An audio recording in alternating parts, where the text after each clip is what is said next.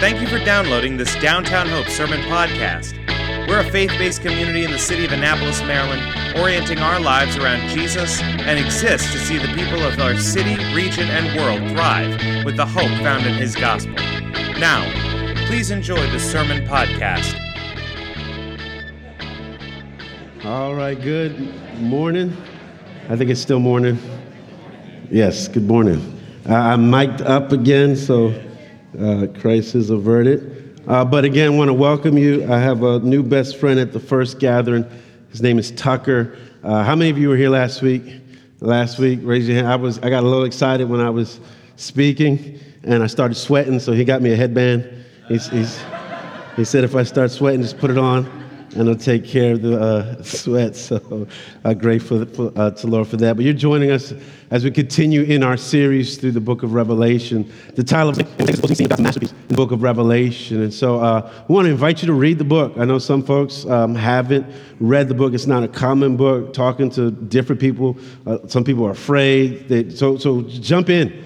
We have a wonderful resource called The Daily. On our website, if you go to downtownhope.org, hit media, there's a link for The Daily. And what it is, we have writers from this body that are writing, giving just insight into the passage and just asking questions for reflection. That's Monday through Friday to help us as a body walk through the passage together. And then on the wall is a synopsis. So if you want to kind of see where we're headed with the book, take your time after the gathering, before the gathering, and read it to give a wind what we'll be doing through the book of Revelation. As I shared last week, this is my favorite book in the Bible. I just love the book of Revelation. It fires me up. It's just a great book. So forgive me for my passion, but it's just fun because it's a book that it points us to Jesus, and anything that's going to point me to Jesus just stirs up my soul. But as we jump in this morning, the question to kind of think about is, what does Jesus think about his church? Just sitting here right now, just if you were to think about what is Jesus thinking about churches? This is some things you've seen, that we've seen. Some churches are very self-sufficient, and they rely on their financial resources for security. Right? So some are recovering from scandals. It is so unfortunate, but you hear of scandals such as sexual immorality that is plaguing the church. And so some churches are recovering from the sting of that. Some churches are stigmatized by the community as being intolerant, and so the surrounding community wreaks havoc. Some churches are experts as it relates to church teaching, to doctrine, but they've lost the capacity to care for hurting people. Some churches are all image, a lot of activity, but there's no depth. Has anyone seen or experienced a church? Raise your hand. Right, so that's the reality, but what's fascinating to me is I'm not even talking about the church of today. I'm talking about the 7 churches in Asia Minor that are found in Revelation chapter 2 and chapter 3. And so what's fascinating is the same challenges they were having, we find ourselves experiencing today. And John Stott, the theologian, says this: although the message of those churches expresses concerns that apply to all churches, by praise and censure, by warning and exhortation, Christ reveals what he wants his church to be like in all places and at all times. And when we talk about the church, I just want to throw this out because I know we're living in a time now where some people are just starting to turn their back on the church. They're saying, I'm done. This is too much drama in the church. And we tend to disassociate ourselves from the church, and we're giving up on the church. When you read Revelation 2 and 3, you see that Jesus cares deeply about his church, and I pray you will also. So I want to read, kind of as a preamble to the letters to the churches, chapter 1. I'll read from verses 10 to 20. So Revelation chapter 1, 10 to 20. It'll be on the screen behind. If you have your Bibles, you can open up there as well. And we do have Bibles in the space, so take one if you see one. It's our gift to you. Revelation chapter 1, beginning at verse 10. John says this: I was in the Spirit on the Lord's day, and I heard behind me a loud voice like a trumpet saying, "Write what you see in a book and send it to the 7 churches, to Ephesus, to Smyrna, to Pergamum, to Thyatira, to Sardis, and to Philadelphia, and to Laodicea." Then I turned to see the voice that was speaking to me, and on turning I saw 7 golden lamps, like a 7-foot-long robe with a golden sash around his chest. The hairs of his head were white, like white wool, like snow. His eyes were like a flame of fire. His feet were like burnished bronze, refined in a furnace. And his voice was like the roar of many waters. In his right hand he held 7 stars. From his mouth came a sharp 2-edged sword, and his face was like the sun shining in full strength. When I saw him, I fell at his feet as though dead. But he laid his right hand on me, saying, "Fear not, I am the first and the last, and the living one. I died, and behold, I am alive forevermore, and I have the keys of death and Hades. Write therefore the things that you have seen, those that are, and those that are to take place. As for the mystery of the 7 stars that you saw in my right hand, and the 7 golden lampstands," he tells us the mystery. What is the mystery? The 7 stars are the angels of the 7 churches. And the 7 lampstands are the 7 churches.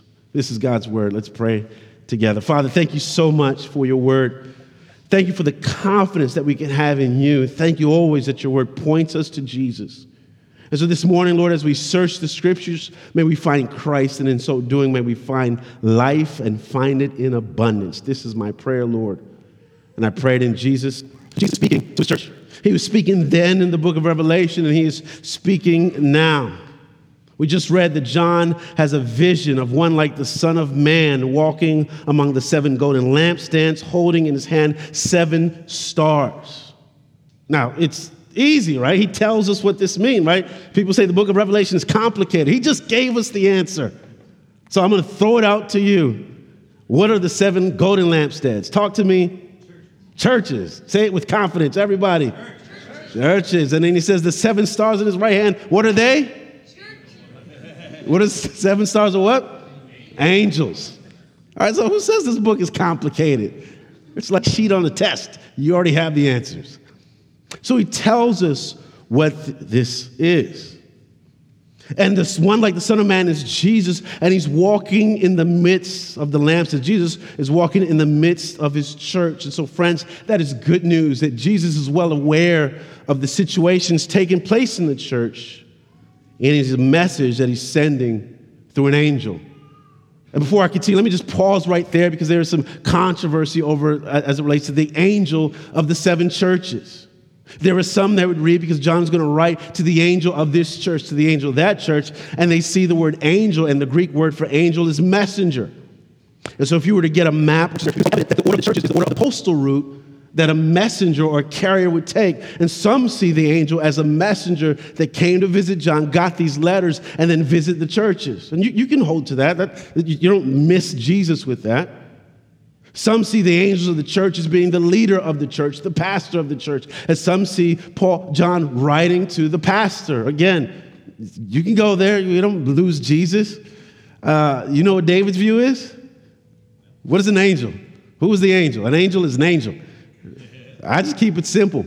And the reason why is because in the book of Revelation, there are a number of references to angels, and all of the references except for 8 are explicitly speaking. The 8 places where it's unclear is chapter 1, chapter 2, and chapter 3.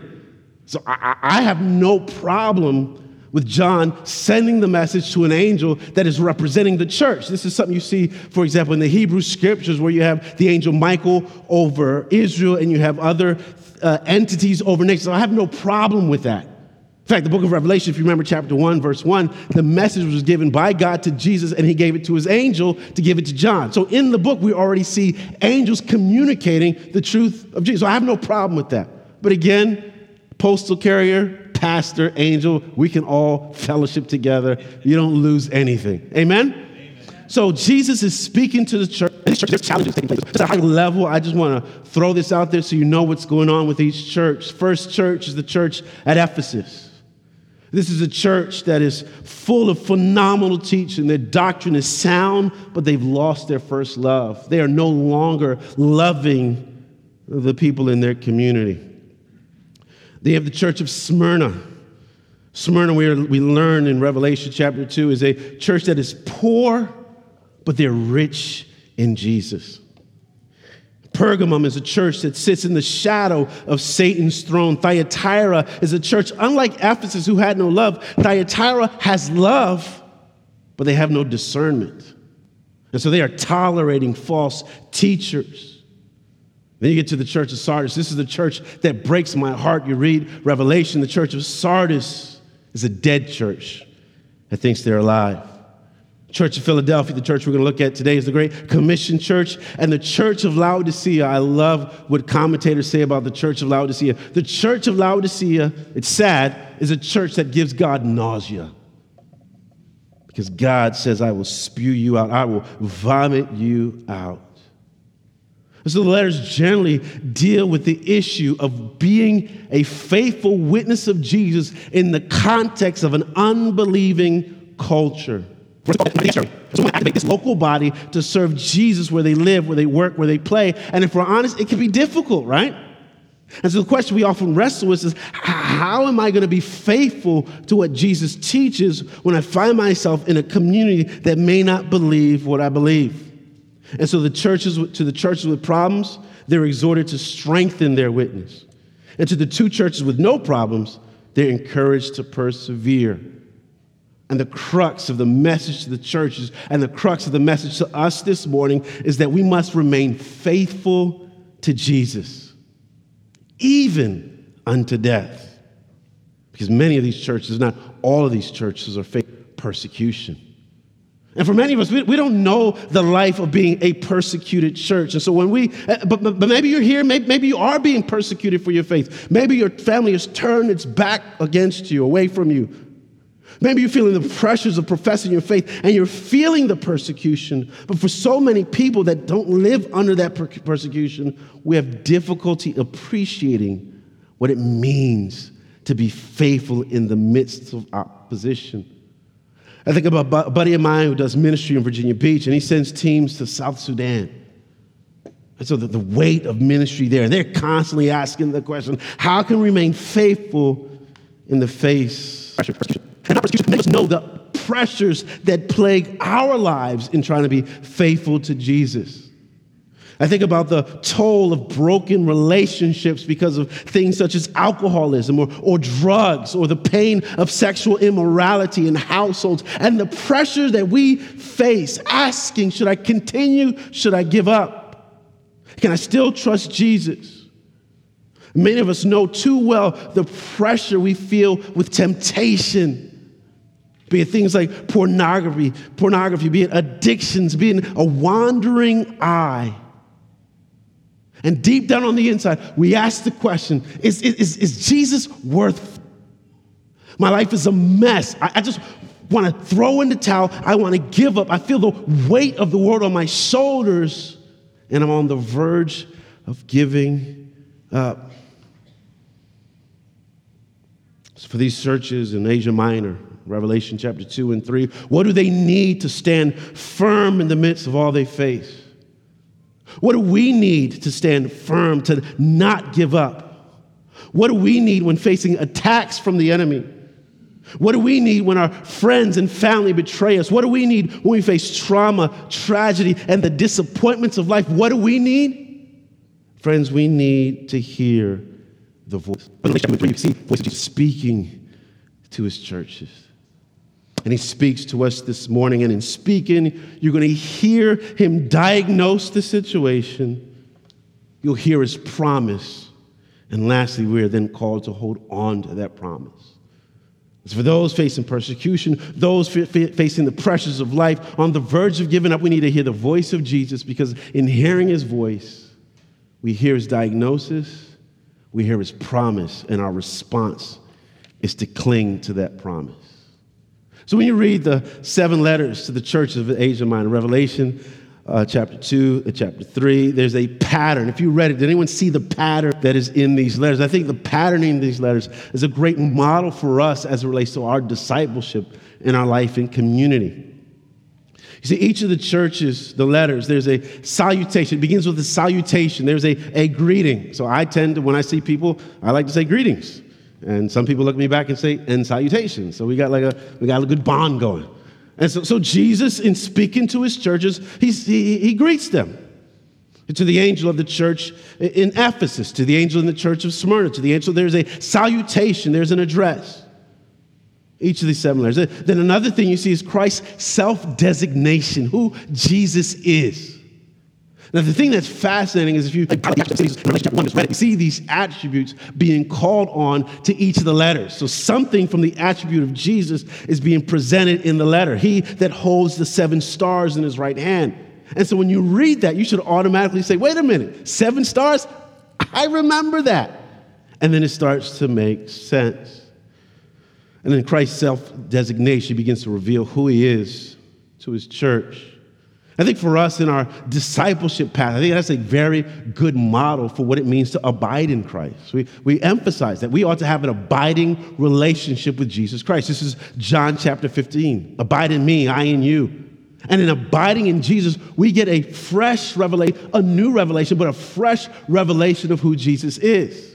And so when you read Scripture, you see all these attributes of God. And if we spend time in an abiding relationship with Jesus, he would reveal himself in these ways. After self-designation, you see Christ's commendation. He commends the church. So again, I think this is a great model. Have you ever had to give bad news to someone? Raise your hand. Had to tell them something bad. Got on my nerves. There's conflict. I'm beefing with them. There's a problem. Right? Anyone face that? Well, a good model is you always say something good, right? Before you get to the bad. You got to butter them up. Hey, Chris, I like your blue shirt.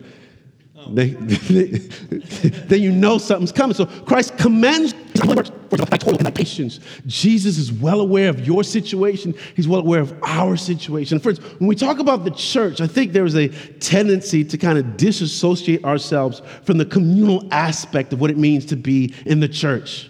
We tend to live life and look at life through the lens of individualism. So it's hard for us to see ourselves as being part of. We say we go to church. We don't recognize that we are the church. And when we don't like what's happening in the church, we say, that church is bad. I'm going to find another church. But look at what Jesus does. He doesn't say, run from these churches. He says, here's what you're doing well. He commends them. After commending them, there's also a condemnation. But I have this against you. So Jesus has no problem speaking to the reality of the problems in our lives. This is, again, in this discipling context, this is where confession is so important. Search me, O God, and see if there be any wicked way in me. And so if you're finding yourself going through a very difficult season, what a glorious thing to say, Jesus, is there anything wrong on my part? This is the awesome opportunity to just confess. We just did that a few moments ago. And in the letter to the churches, Christ has no problem speaking to the ills of that church. And not just condemnation, there's this warning.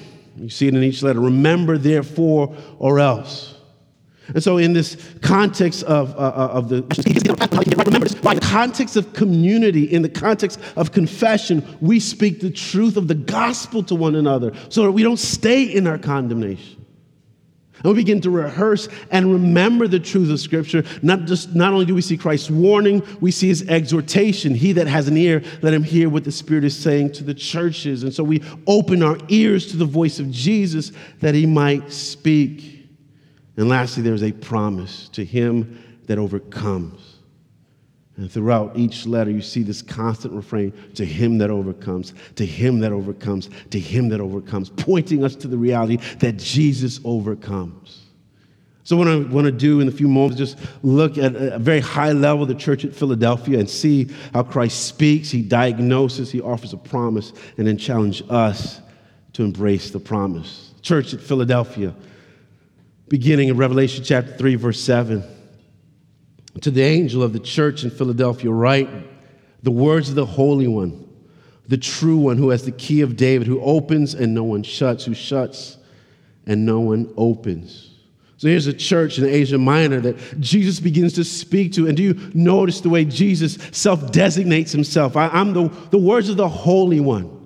Again, you see Holy One. That is a callback to Isaiah chapter 6, where Isaiah was in the throne. Holy, holy, holy. Jesus presents himself as the Holy One, the true one. Again, once again, the scripture talks about how let God be true and let everyone else be a liar. Jesus presents himself as the true one who has the key of David. This is a place of authority. This is a callback once again to Isaiah when the keys of David was given to Eliakim. So Jesus is saying, this is who I am. I open the door and no one shuts. Who shuts? And no one opens. So they are hearing the voice of Jesus. And then he's going to diagnose their situation. You see it in verses 8 and 9. I know your works. Set before you an open door which no one is able to shut. One of the things taking place as he's diagnosing the situation, he's using the cultural context of Philadelphia to bring light to who Jesus is. So just a quick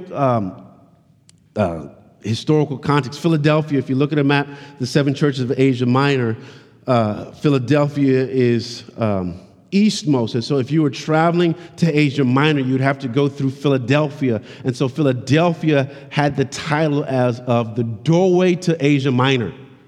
And so this is the doorway. And so once you crossed their borders, you were in. And so you notice Jesus is using that terminology to diagnose their situation. Behold, were you an open door?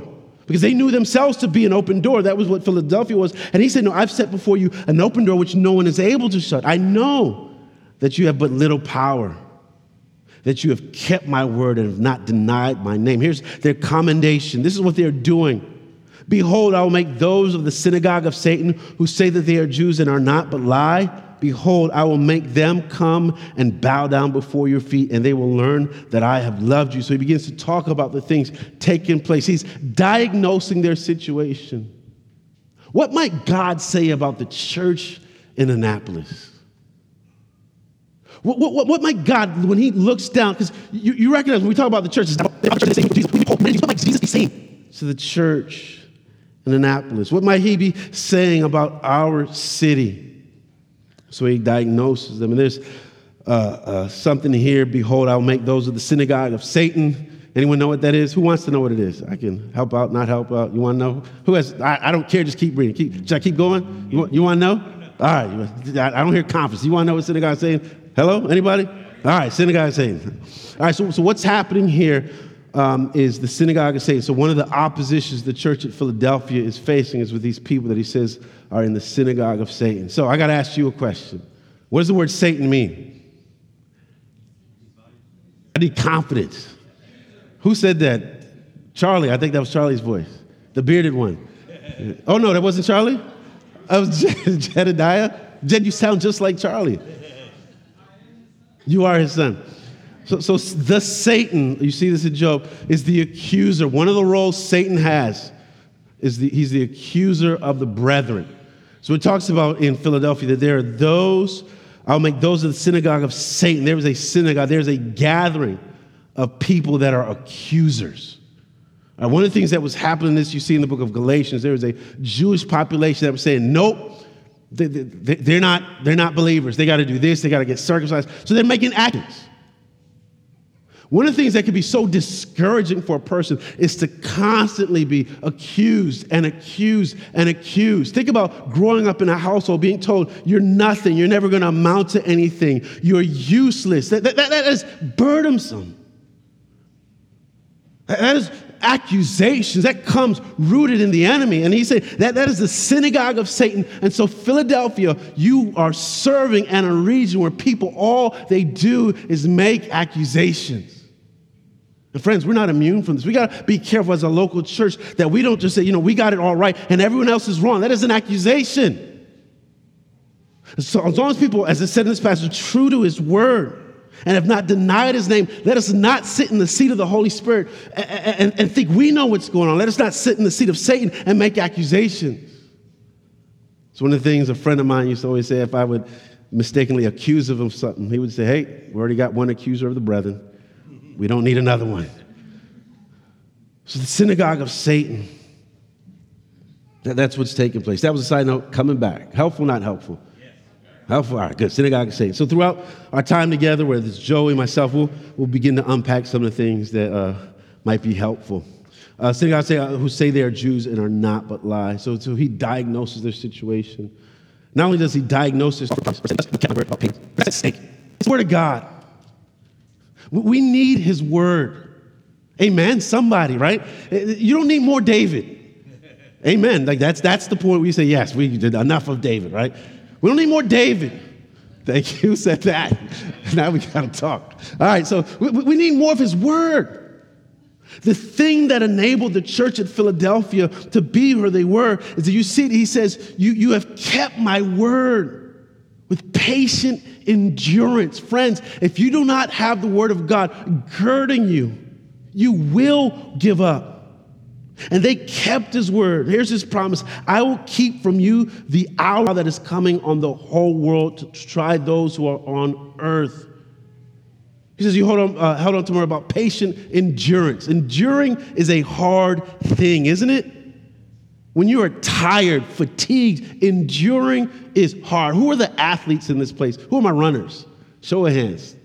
You, yes, because you ran like forever, right? I remember you. Yes, so runners. So I made the ridiculous mistake of saying I want to run a half marathon. One of the dumbest things I ever do in my life. I got no business running 13 miles. Man, I was just young and just right? So I'm running. We're in Philadelphia, and I'm running, and I'm like I can see the light. Like I'm about to walk through that. It's over. I'm fading. So I'm at mile 12. Like I was done. So I called Sandra. I was sitting on the road. I was like, Sandra, I'm done.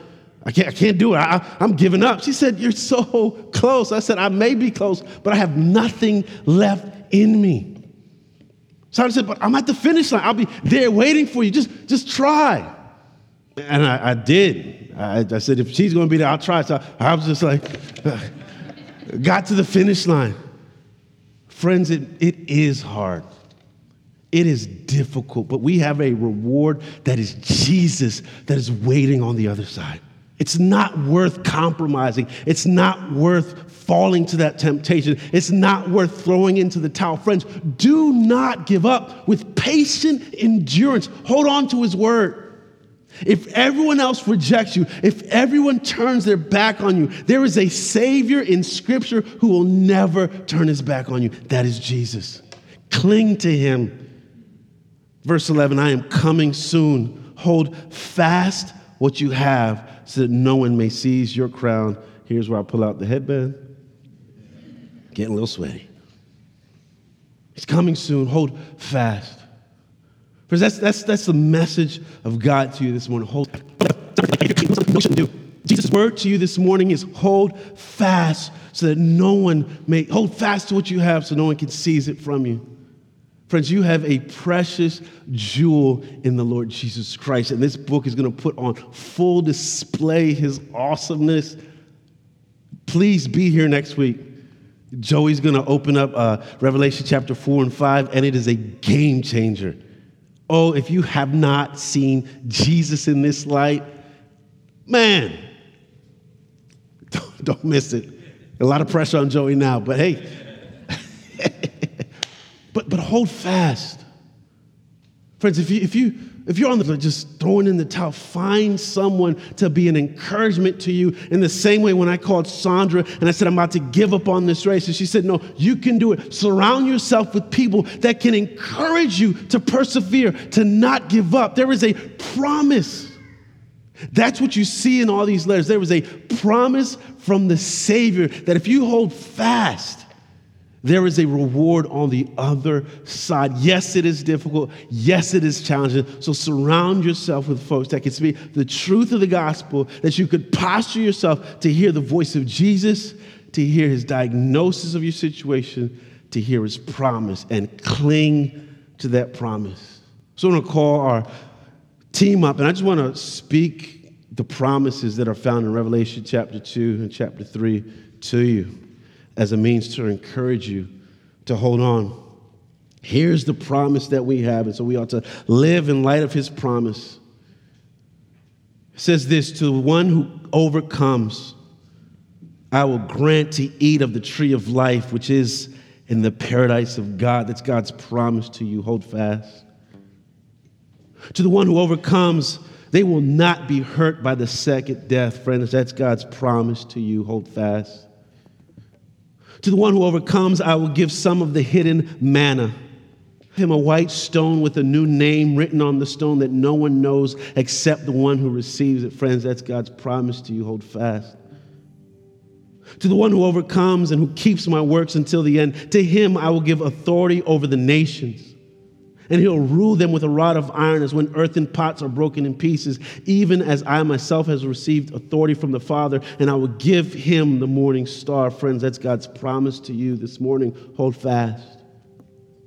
To the one who overcomes will be clothed thus in white garments, and I will never blot his name out of the book of life.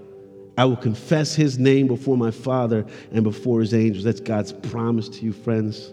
The name of my God and the name of the city of my God, the new Jerusalem, which comes down from God out of heaven, and my own new name. Friends, that's God's promise. Hold fast. And lastly, in Revelation chapter 3:21, to the one who overcomes, I will grant him to sit with me on my throne, as I also have overcome and sat down with my Father on his throne. Friends, that's Jesus' promise for us. Don't compromise. Don't give up. Don't throw in the towel. Hold fast. Stand firm in his promise and trust in him. Let's pray together. Father, thank you so much for pointing us to Jesus. Thank you that in writing to these 7 churches that we too are recipients of what you're saying. And so, Lord, the pressures that we might face, the opposition we might face, whether it's the Nicolaitans, those of the synagogue of Satan, whether it's Jezebel, whatever we might face as opposition, corporately as a church in the city, locally as a local expression of the body of Christ called Downtown Hope, or even individually, Lord, or in our communities. Whatever the pressures we face, Lord, may we hold fast as we have fresh insight into who you are. I pray this in Jesus' name. Amen. Well, each week we are reminded of how Jesus overcame. He overcame and conquered. Scripture tells us in Revelation by the blood of the Lamb and by the word of his testimony. And this morning we have a phenomenal opportunity to celebrate together corporately that reality through the eating of the bread and the drinking of the cup. And so I want to read what Paul says in 1 Corinthians chapter 11, where he says, "For I received from the Lord what I also delivered to you, that the Lord Jesus, on the night when he took bread, and when he had given thanks, he broke it and said, 'This is my body, which is for you. Do this in remembrance of me.'" And so, friends, we hold fast to the promises of Jesus because he gave himself for us. And so this morning, the body of Christ is given to you.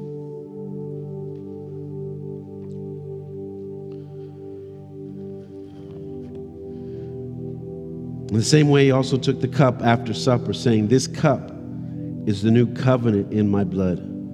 Do this as often as you drink it in remembrance of me." And so, friends, this morning, Jesus has been poured out and shed for you. For as often as you eat this bread and drink the cup, you proclaim the Lord's death until he comes. Whoever therefore eats the bread or drinks the cup of the Lord in an unworthy manner will be guilty concerning the body and blood of the Lord.